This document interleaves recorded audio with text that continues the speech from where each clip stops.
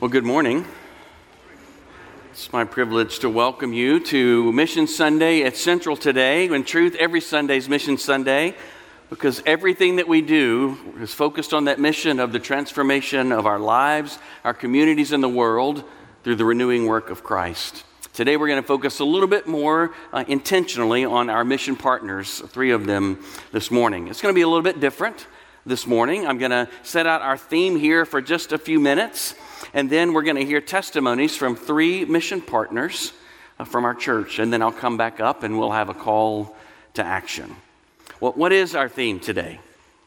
The theme for our mission conference this year is revival. We're asking the Lord Jesus to breathe new spiritual life into our lives, our community here at Central and all over the world. But we ask the question, what does it take for that to happen? What does it take for that kind of revivals of spiritual life to really take place? Well, in the early church, we see in Acts chapter 1 that Jesus had been crucified for our sins. He forgave us to cleanse all kinds of sinners for all manner of our sin. He was raised from the dead in victory, ascended to heaven to rule. And after Jesus ascended to heaven, his disciples went back to Jerusalem. They gathered in that same upper room where they had last celebrated the Last Supper with Jesus, and they were unsure of what to do. How can we be the witnesses he charged us to be, they wondered. What did they end up doing? After seeing Jesus ascend to the throne over all creation and calling them to proclaim the gospel to all the world, what would they do? What should we do as we're called to that same mission? Let's pray as we turn our hearts to God's word. Lord, we ask that you would open our hearts, that we would behold you, Jesus, the risen and reigning Jesus, and that we would know of your power, we would know of the indwelling power of your Spirit, that the gospel would go forth around the world and lives would be changed. Lord, open our eyes and open our hearts to your truth and your word. And so together we pray, Lord, that the words of my mouth and the meditation of all of our hearts would be pleasing and acceptable in your sight. O Lord, our rock and redeemer. It's in Christ's name we pray. Amen. Acts chapter 1, I'll read verse 14 for us. All these with one accord were devoting themselves to prayer, together with the women and Mary, the mother of Jesus, and his brothers. The grass withers and the flower fades, but the word of our God will stand forever. All my life, I've wanted to be a powerful motorboat for Jesus. You know, just kind of power through the problems and cut through the chop of struggle of life and, just get moving for Jesus. I've wanted to be that kind of person, and so I spent so many years working on principles and skills and plans and energy and all the rest, hoping to be a high-impact leader for Christ. I don't know how successful I've been, but I do know that it is wearying to live life that way. Gathering all the things to be a high-impact leader for Jesus. Over these past few years, I've been reading and praying and asking the question, what if we're doing it all wrong? What if being a powerful motorboat for Christ is wrong-headed? I think better, as we read the scriptures, the better is to desire to be a sailboat for Jesus, where our sail is risen and catches the wind of the power of the Holy Spirit of God, to be empowered by God for his mission by his strength. If we think about transformation and revival in our communities and all over the world, I think we're far more in tune with the God of the Bible when we're willing to raise our sails and have the Spirit of God empower us. Have the Spirit of the living God move us and change us and empower us for his mission. And if we're going to live like that, then we have to adopt a posture of prayer. We have to be a people willing to ask God to move, to plead for God to move. As we lift our sails, we ask God, would you please empower us for your gospel? I think that's a far more biblically faithful way to live. You see that pattern in the book of Acts. Every great movement in the book of Acts that you see was sparked by deep prayer by God's people. Every single one of them. We read in Acts 1 just a moment ago, the disciples gathering for prayer after Jesus promised that they would be his witnesses. And in chapter 2, verse 1, they gathered together as it had seemed they've been doing for 10 days, and they continued to pray. Lord, would you do what you've promised? You know how the story goes. They prayed, and while they were gathering and praying, the Holy Spirit fell on them in power, and Peter preached a sermon to all the nations, and 3,000 people were saved in that one day. One pastor summarized it like this: they prayed for 10 days, Peter preached 10 minutes, and thousands of people got saved. But our pattern is so often that we plan for 10 days and pray for 10 minutes, and maybe 1 or 2 people get saved, maybe sometimes. It seems like we've forgotten to hoist our sails and ask the Spirit of God to move. In Acts chapter 4, Peter and John were before the council, and they were told to stop preaching. But they responded boldly, and the church, it says in verse 24, the church prayed and lifted their voices to God, and the church grew again. Another big movement of the church. In chapter 12, the church was just about snuffed out. James had been killed. Peter had been arrested. What was the church doing? Chapter 12, verse 5, the church earnestly prayed. And Peter was miraculously released. The church grew again. Chapter 13, verses 2 and 3, the church was gathered for worship, and they were praying and fasting. And during that, the Holy Spirit called out Paul and Barnabas to begin a missionary journey. We know how that went. We know what God did through them. It came through the prayers of God's people. And if we're going to have a vision for transformation of the whole world, then that vision is fueled through the prayers of God's people, asking the only one who can change a heart to do his work. Organizational excellence is no substitute for radical dependence upon the living God. If we long for revival around the world, I want to call us to pray for it. Call us to ask God to do that kind of powerful movement that he's done before, and he will do it again.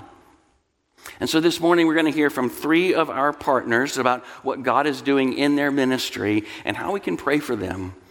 And when we come back after the end, we're going to have a call to action about how we as a congregation can pray and fast for transformation all over the world and ask the Lord to do what only he can do. So I want to first invite up Mark and Joni Akers. Mark and Joni, if you'll come to the lectern and share with us what God's doing in your ministry and how we can partner together with you guys in prayer.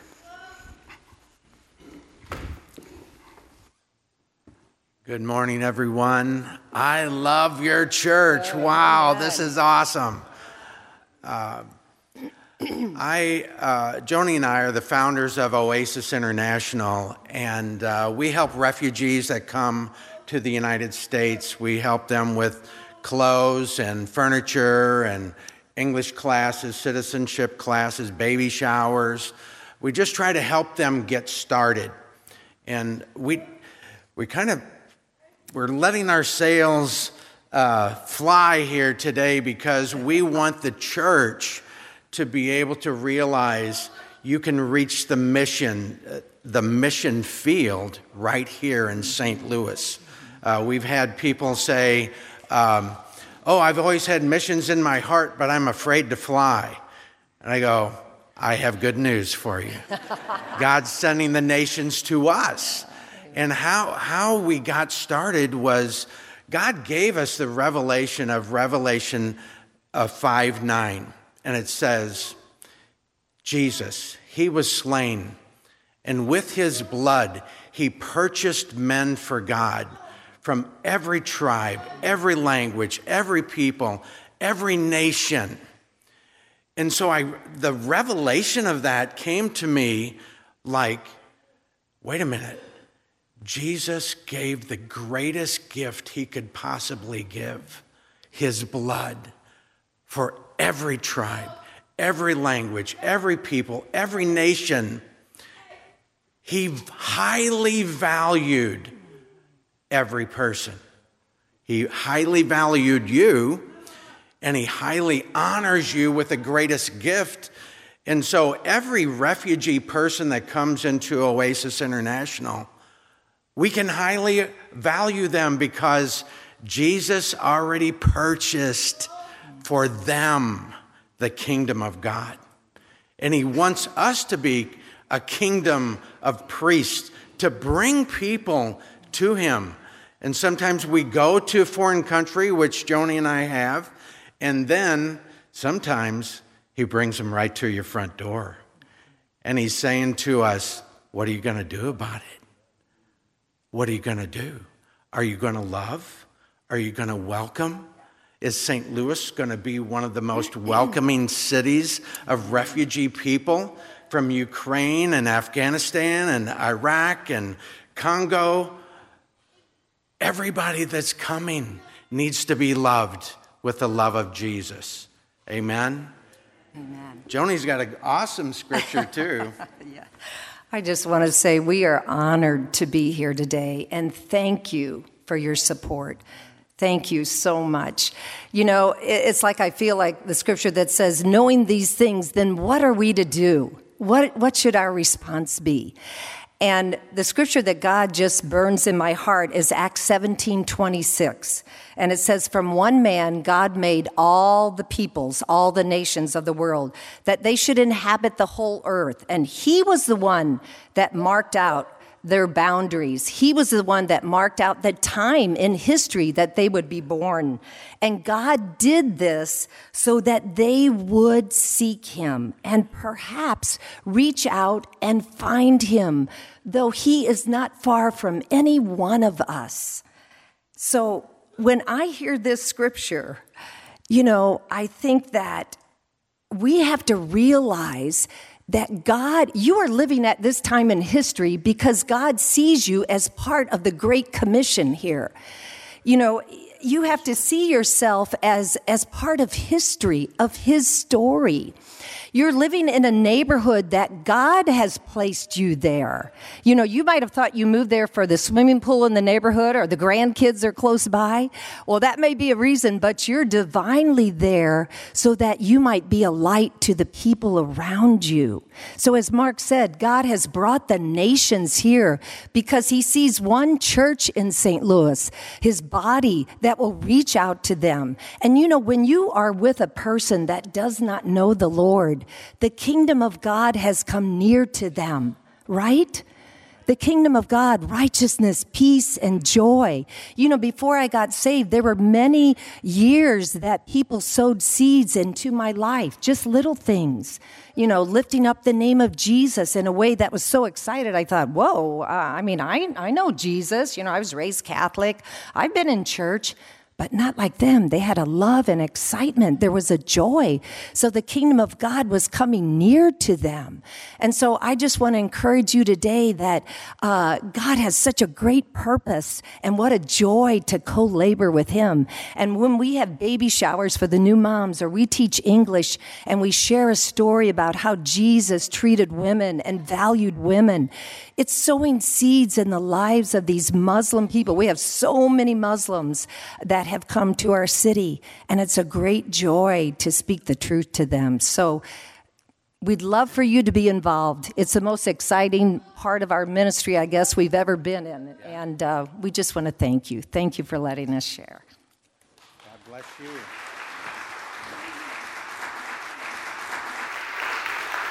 Thank you, Mark and Joni. Matt Clark, if you'll come.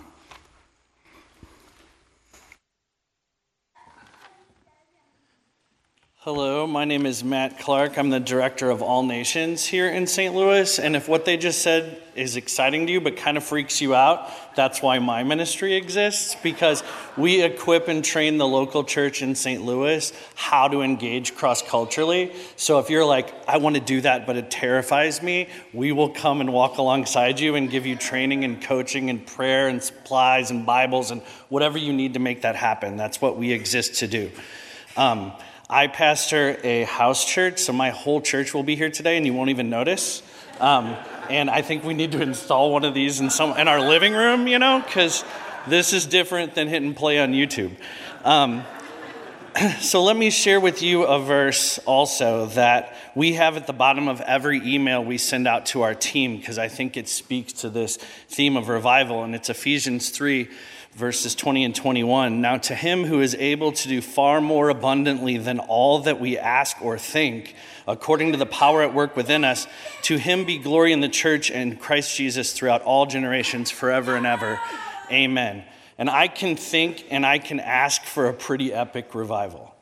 But God is able to do far more abundantly than that. That's our God. To him be glory in the church. That's what Paul says. So what's it going to take? If he can do more than we ask or think, we can let him handle the asking or the thinking. Obviously, we need to pray. But he has told us what our job is. And I would contend there are two things that we're supposed to do, and both are laid out directly by Jesus in Matthew chapter 22, verses 36 to 40. So the number one thing that we are to do is love the Lord our God with all our heart and all our soul and all our mind. This is the great and first commandment. And number two, Jesus said that this one is like the first one. You shall love your neighbor as yourself. That is the master list. Jesus says all the law and the prophets can be summed up in those two things. So listen to me for a second, church. Do we love our neighbors as ourselves? Do we love the nations who have come to our neighborhoods like we love ourselves? We know that we should. And I'm sure that if we raise your hand if you love your neighbors yourself, and everybody go, yes, I do. But do we really love them like we love ourselves? Because if we did, or I should say when we do, because I believe there is a day coming where the church is going to be revived and everyone's going to love their neighbor as their self, and the whole world will change when it happens. And he is able to do all you do, love your neighbor, and he can do abundantly more than all you ask or think if you just love your neighbor. I know because I've seen it, and I know Mark and Joni, so I know they've seen it, and I've spent enough time this weekend with Luke and Julie to know that they've seen it. If you just love your neighbor, God can do epic things.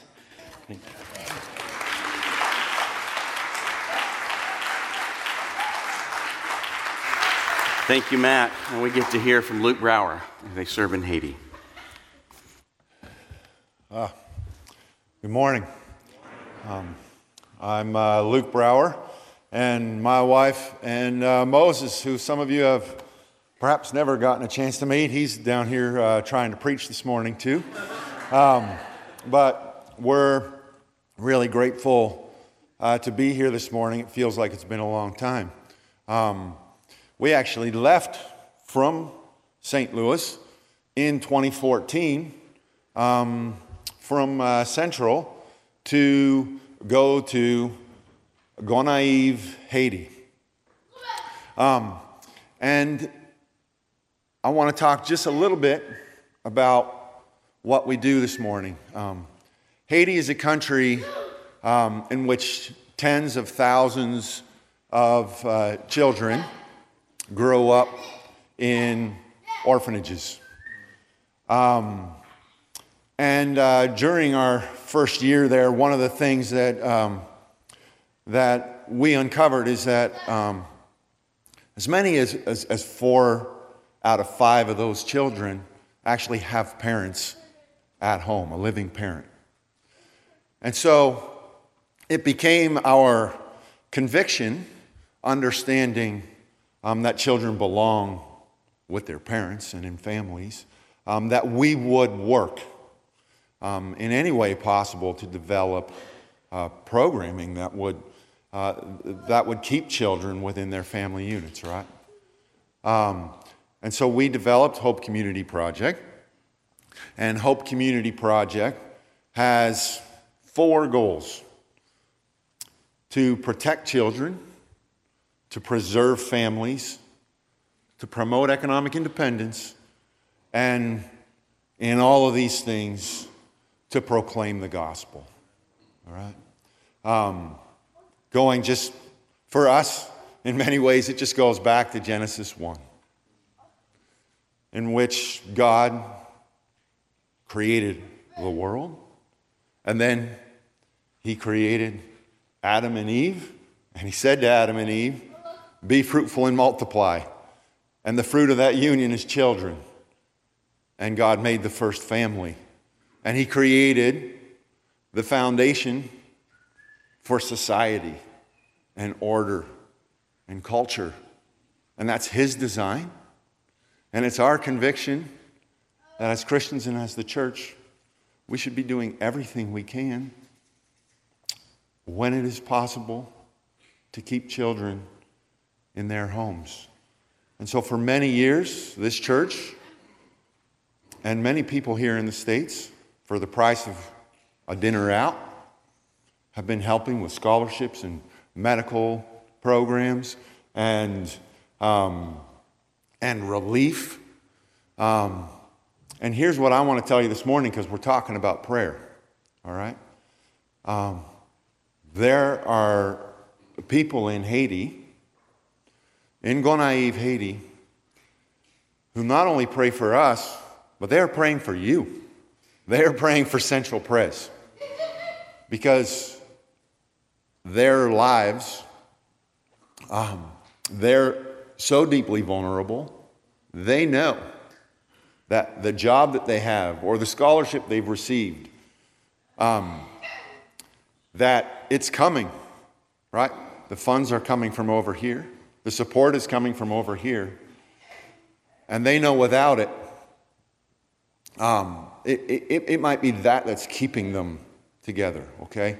So just for example, every night when we're there, our nighttime security guard, right, the guy walking around with the gun, literally walks and paces and prays. And he prays for Julie and I and our family. And he prays for our staff. And he prays for all the churches that support us. And he prays for you all. Briefly, I want to talk about how you guys can pray for us and for them. You watch the news, there's a lot going on in the world. And in that, a lot going on in the world, Haiti tends to get lost. But Haiti is a country that currently functions without a government. And when I say without a government, I mean literally, there are no elected officials in the nation. And in that chaos, street gangs and political gangs have taken over. And so in the capital, up to 80% of that territory and possibly up to almost half of Haiti's land is now under the control of literally street thugs and gangs.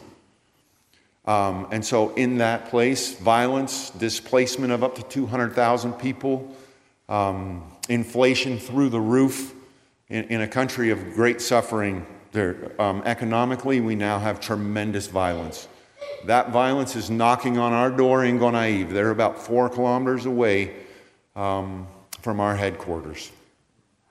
So right now, Julie and I are still able to go back and forth. But we just ask for your prayers. The UN has set a resolution to send people in. They agreed to do it this week, and we just pray for peace, that the Lord would work, that the Lord would bring peace to this nation that is suffering, that we would continue to be able to do our work, that we would continue to be able to have the safety to go in and out. I could go on. There's a long list of prayers, but you guys have prayed for us, and we ask that you would continue to do so, and we thank you.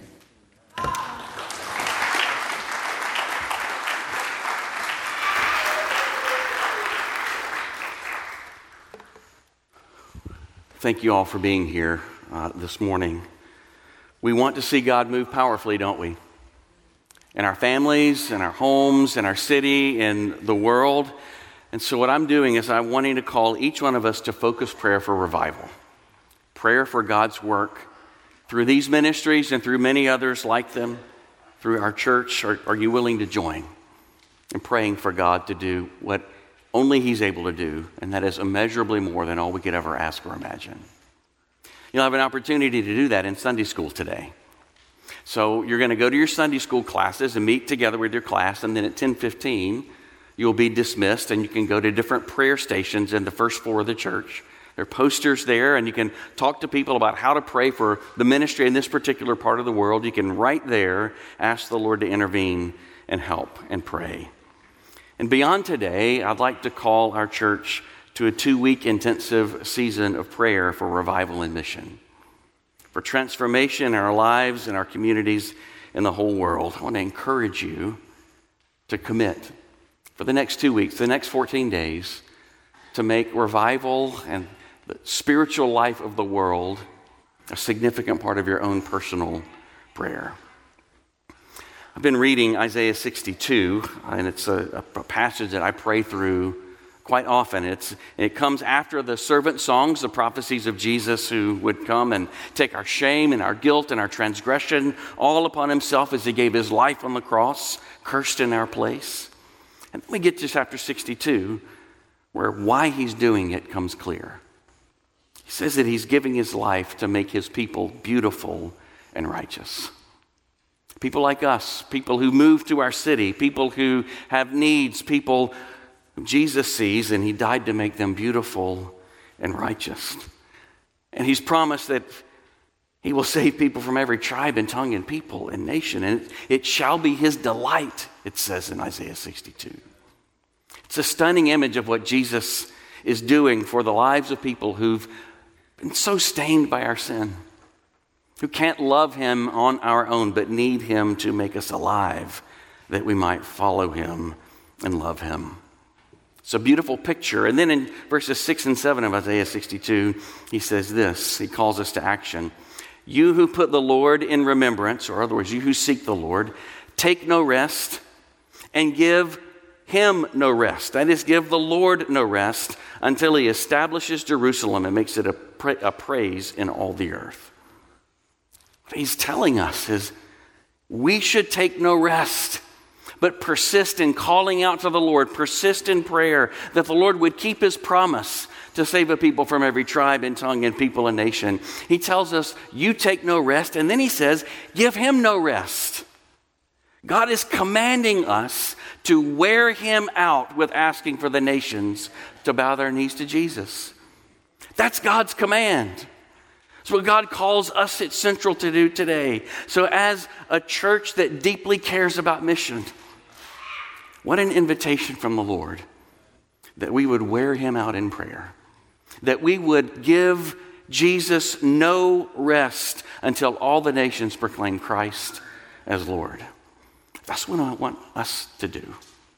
What I want to ask us to do, to commit the next 2 weeks to prayer and fasting for the nations, prayer and fasting for your neighbors, prayer and fasting for your families, to know Jesus in a new and deeper way. How are you going to do it? Well, we've all received one of these green prayer guides when you came in this morning, and there's lots of information about how you can pray for our missionaries. On pages 18 to 24, there's great resources on how do you fast. What does it mean to take up that biblical discipline of denying some longing that you feel in order to commit those feelings into pleading with the Lord to do something significant? That's what fasting is. There's guides on how to do it. There's a guide on prayer times that you can sign up. There's a sign-up genius. We can have our prayer of our congregation around the clock for God to do a mighty work. It was so encouraging to me how you all committed to pray for Missy and me when we were in Mayo. This is an extension of that our congregation would be praying, committed to pray for revival, for life, for our church, for our city, and for the whole world. I want to call you to it, and I'm excited about it, and I want to ask you, will you join with me and let's wear the Lord out and see what he does. Let's see what he does, reviving us and the nations. Let's pray. Lord, we commit this time to you. We've heard from your servants here in St. Louis serving refugees. We've heard from your servants serving image bearers of God in Haiti. And we ask, Lord, that you would pour out your Spirit upon us as a congregation, that we would know better how to love our neighbors, that we would not be silent, but step out to love our neighbors and point them to Christ in the ways that we care for them, in the ways we speak to them. We pray that you would empower the missionaries that this church supports, the 90 missionaries serving all around the world. But would you do through them more than we could ever ask or imagine, that the nations would bow the knees to Christ, that you would make your people beautiful and righteous. Lord, hear our prayers, hear our cries that Jesus be exalted. In his name we ask it. Amen.